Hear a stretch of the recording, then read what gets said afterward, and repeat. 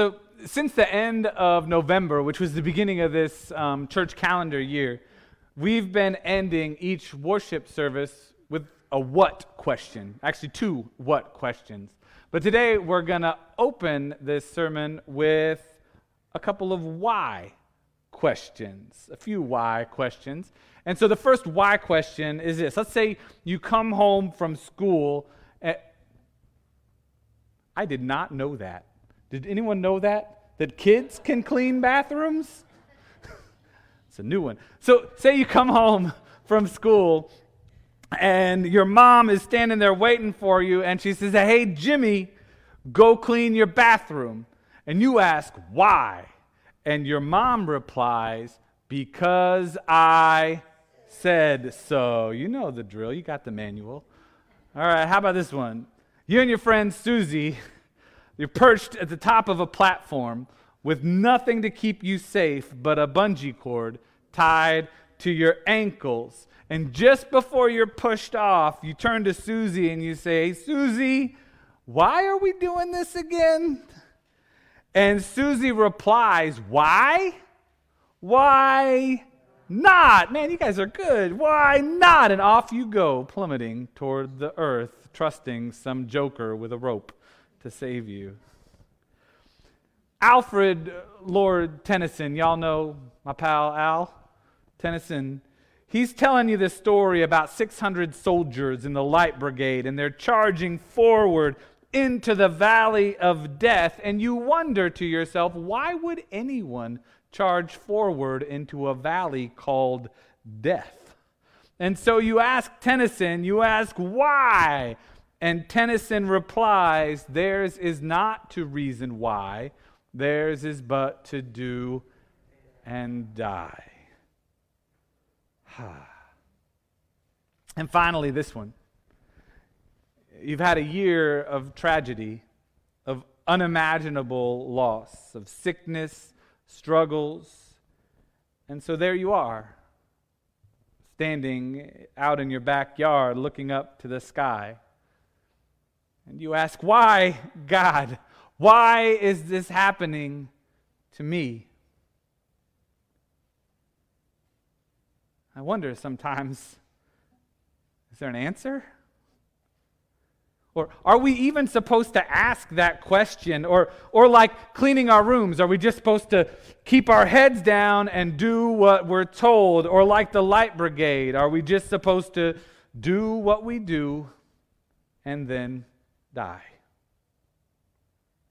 I imagine it's a question many of us, most of us probably have asked at some point. Why is this happening, God? Why me, or why her? Why my child or my parent? And even if no one says this to us, sometimes we think to ourselves, maybe out of guilt or shame, we think, you're not supposed to question God. You're not supposed to ask God why. Where is your faith? But today, we see another example, one of many in Scripture, where somebody does question God. Specifically in our story today, Naomi questions the goodness of God toward her and toward her family, which makes me come back to that question. Wait, can we question God? And if we do question God, will we get an answer?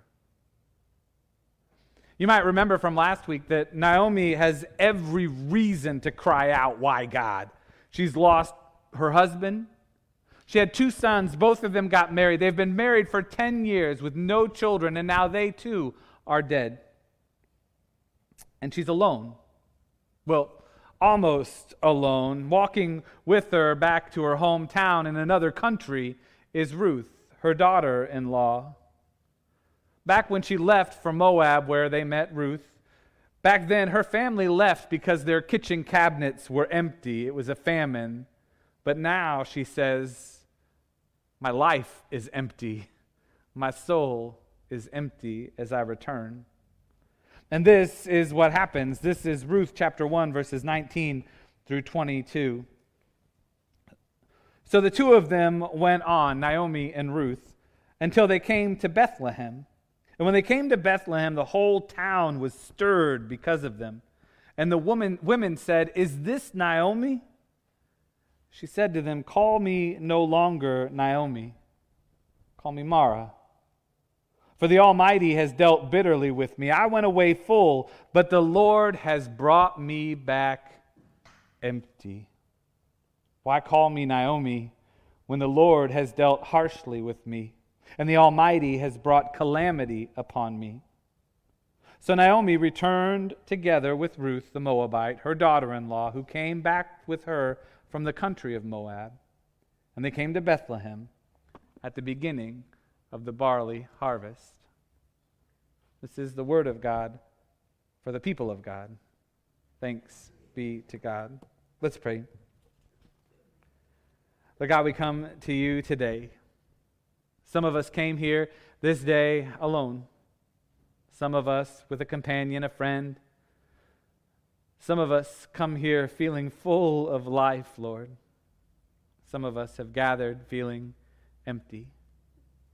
But we all come here to you, the author of our salvation, the one who shares his light even in the darkest of nights with us. So speak to each and every one of us. Give each of us a word that you have just for us. And it's in your name we pray. Amen. So the trip from Moab back to Bethlehem seems to have been rather uneventful. But Naomi's arrival in Bethlehem, now that was an event.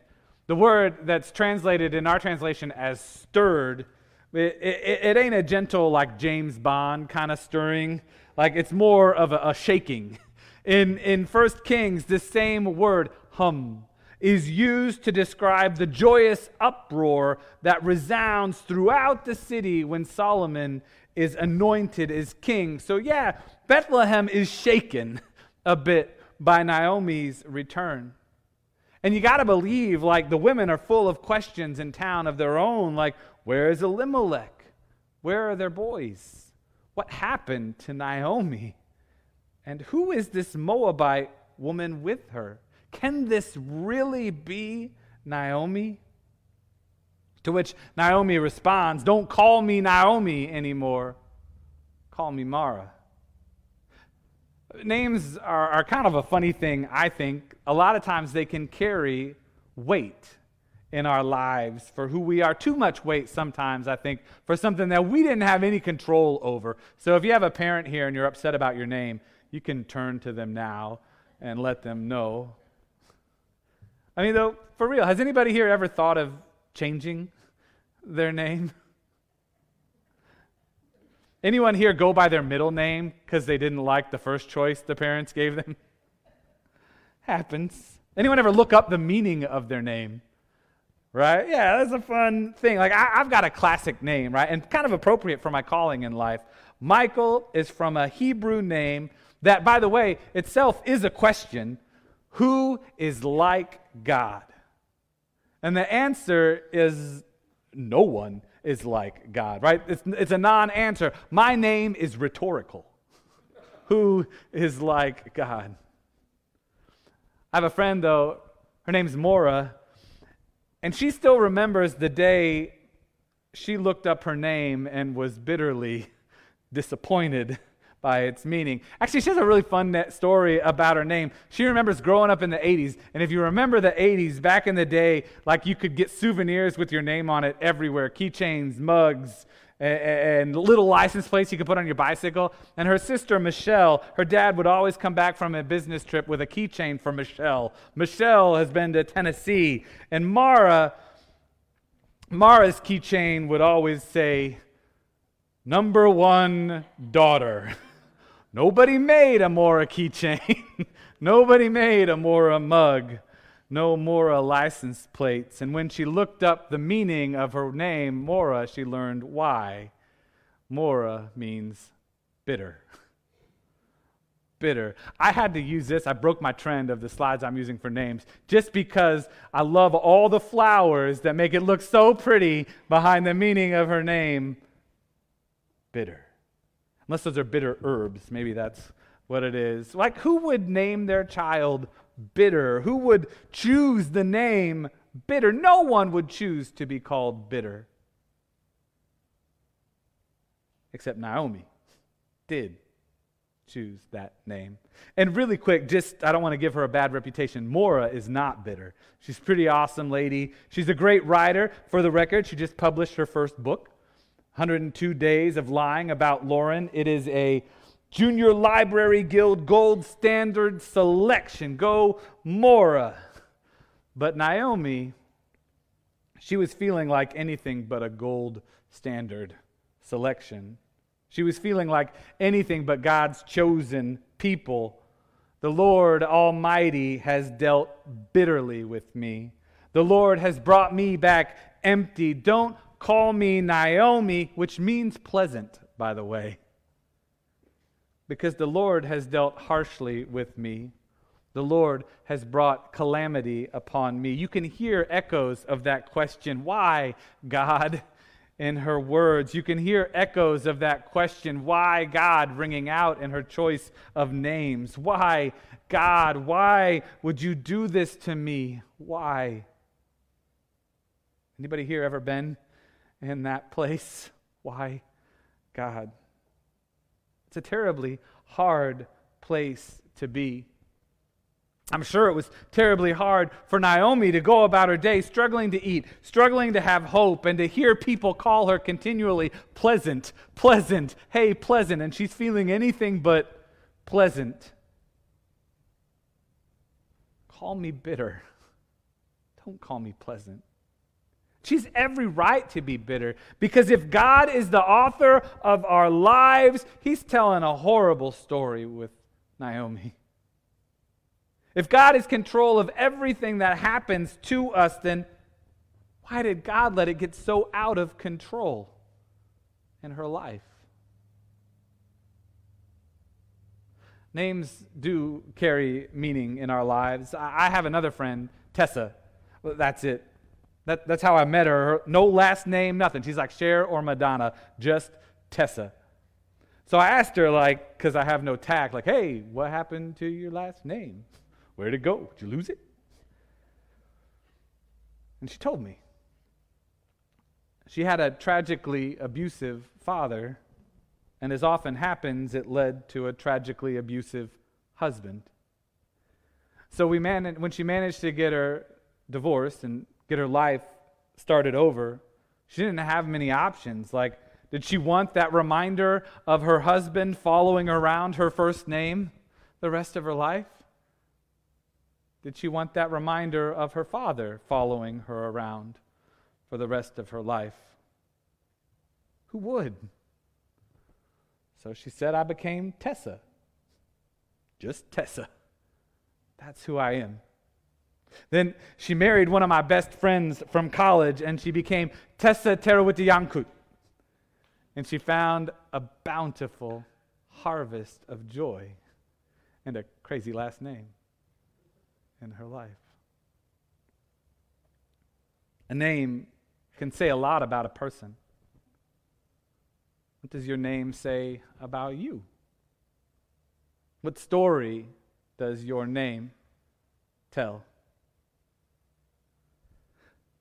Naomi, taking the name Mara, told a story of her bitter feelings toward life and her bitterness toward the way that she felt God had dealt with her. But thankfully for us, the book of Ruth tells a story that reminds us that our God does not work like that. I mean, it's right there in the very next line, the answer to Naomi's unspoken question, why God? It's right there in the next line. And the author wants us to notice, it shoots back in time. Because just before this, Naomi had arrived in Bethlehem and told everybody, no, call me Mara, call me bitter. And then the author says, so Naomi returned together with Ruth the Moabite, her daughter-in-law, who came back with her from the country of Moab. They came to Bethlehem at the beginning of the barley harvest. At the beginning of the barley harvest. Did Naomi return alone? Was she truly empty of everything? No. She came back, in fact, with the most unlikely of companions, Ruth, a Moabite. And if we don't realize how incredible it was that she would come back with one of Israel's ancient enemies at her side, the author says it again, a Moabite from the country of Moab. You don't need to say that. Like, no one says, this is Bob. He's a Canadian from Canada. Right? Like, we don't need this unnecessary information, but the author wants us to realize how incredible this is, that no, she is not alone. But that a Moabite, from Moab no less, has traveled with her. And not only did this Moabite from Moab stay with Naomi, when they returned to Bethlehem, it was the beginning of the barley what? Harvest. It was time to reap what God had been sowing in their lives. The harvest was plentiful. Bread, hope, had returned to the house of bread, Bethlehem. God is still working all things together for the what? For the good. God has been working things together from the good from the beginning, bringing order to the chaos before creation, bringing order to the chaos of our lives, harvesting all of our bitterness and brokenness and weaving it into redemption. Yes, we live in a fallen world, a broken world with broken people, broken lives, broken relationships, broken bodies, broken hearts, a broken planet. But God is still there working all things for the good, hard things. You know, broken things happen to us all the time. We can all attest to that. And so often it feels like there's no rhyme or reason to it. And I think sometimes it's our search to find a reason for those bad things that lead us to look to God. Look to God? How about maybe blame God in our bitterness is the better word. Because why God sometimes is another way of saying, you did this, God. You're responsible. When really it's God is the one who's offering us the strength to struggle through those hard times and to come out on the other side. Even in her bitterness, God gave Naomi the strength to make a journey from Moab to Bethlehem in the wilderness. The fact that she survived is divine. God gave Ruth the strength to walk alongside her. The same God that gave us Jesus to walk alongside us. Emmanuel, his name means what? God with us. And even Jesus, by the way, wasn't immune to the why question. I mean, when Jesus, like Naomi, was abandoned, when he was alone, except for a few women who stayed with him up to the cross, 3 Marys, by the way, his mother, her sister, and Mary Magdalene.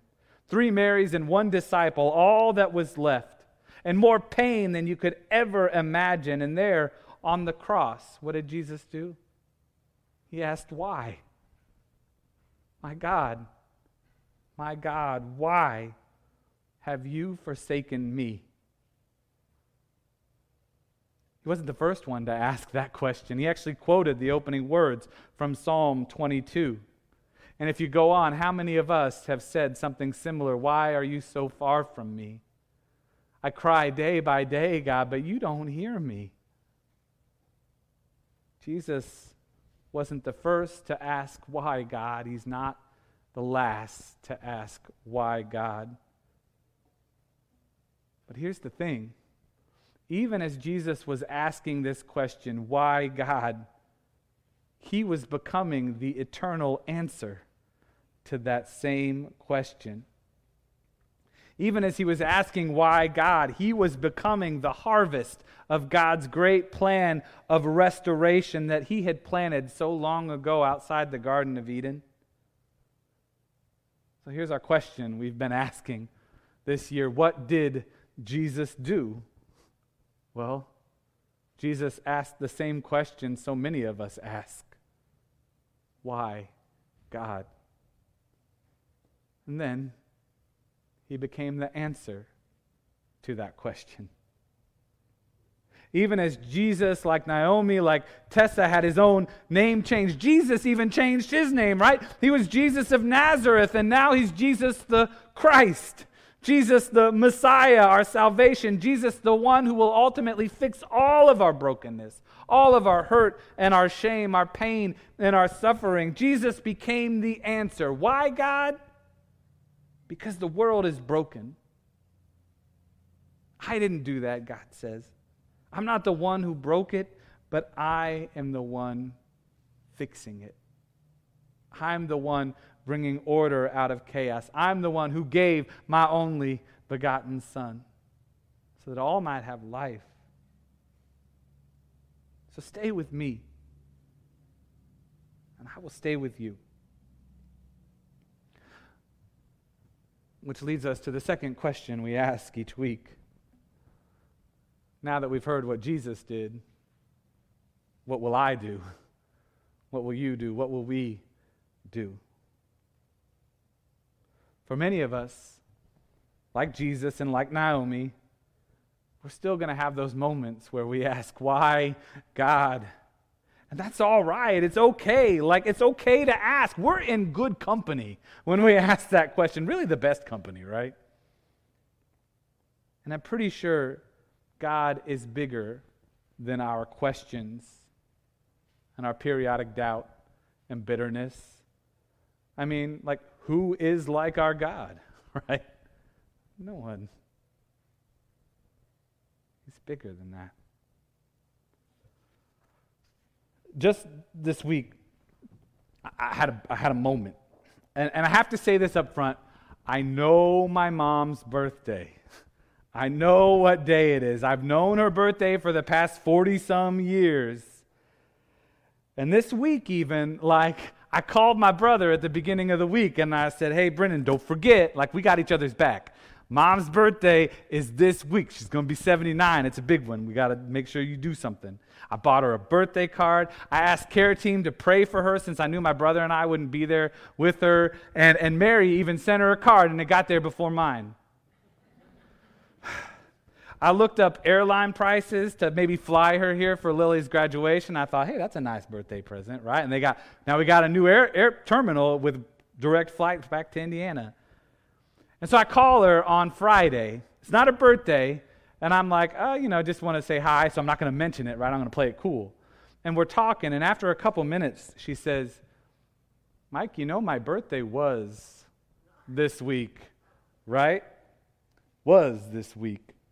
And my response was, yeah, it's tomorrow. And she says, no, it's yesterday. And I was like, no, it's tomorrow. Like, I could convince her that she got it wrong. Like, she was there. I didn't come around till later. I don't know. I was like, well, how did I mess this up? Like, I told everybody about her birthday. How did I get it off by 2 days? I was off by 2 days. And I told her, I'm like, hey, Mom, I do know your birthday. I just clearly just don't know what day it is in life. I know your birthday. But then as we were talking, it hit me. Because if yesterday, Thursday, was her 79th birthday, then that meant today, the Friday, the day I was talking to her, would have been my dad's 80th birthday. He'd been gone for 20 years, and even when I say it, I can still feel and it got me wondering if I had subconsciously pushed it back. I don't want to deal with it. I don't want it to happen, so I'll just kick it down the road a couple days because I don't know how to deal with it. I don't know what I'm supposed to think about it. I still haven't found my answer to that why question. I've still got that bitterness in my heart 20 years later. And in my brokenness, I hurt my mom. I didn't call her on her birthday. I even talked Liz into Liz is like, no, her birthday's not Saturday. I'm like, no, her birthday is Saturday. She's my mom.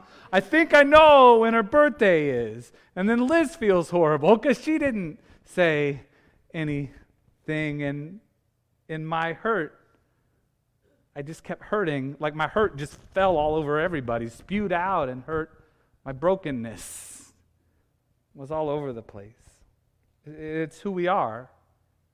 It's what we do, right? We're hurt, and we break, and then we break some more all over everybody. But what Ruth reminds us, this book, is that even in our brokenness, in our darkness, God is there with us wherever we go. He's with us in our hearts, broken as they might be. He's with us in the people who God brings into our lives, even the Canadians from Canada. God is with us through them. And the seeds that God planted 20 years ago still continue to grow. Like Lily will be 19. Oh, I'm sorry, Liz, this year. She was born 1 year after my dad died.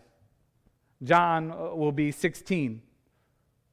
His middle name is Warren, the same as mine, same as my dad's, and his dad's before that.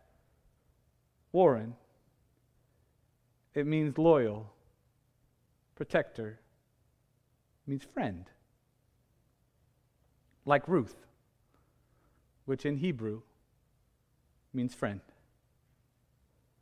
Ruth, who didn't cause Naomi's suffering, who didn't cause Naomi to ask why God,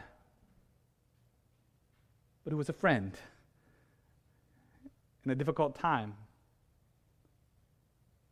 She didn't cause the question, but she became part of the answer. She became part of Naomi's salvation.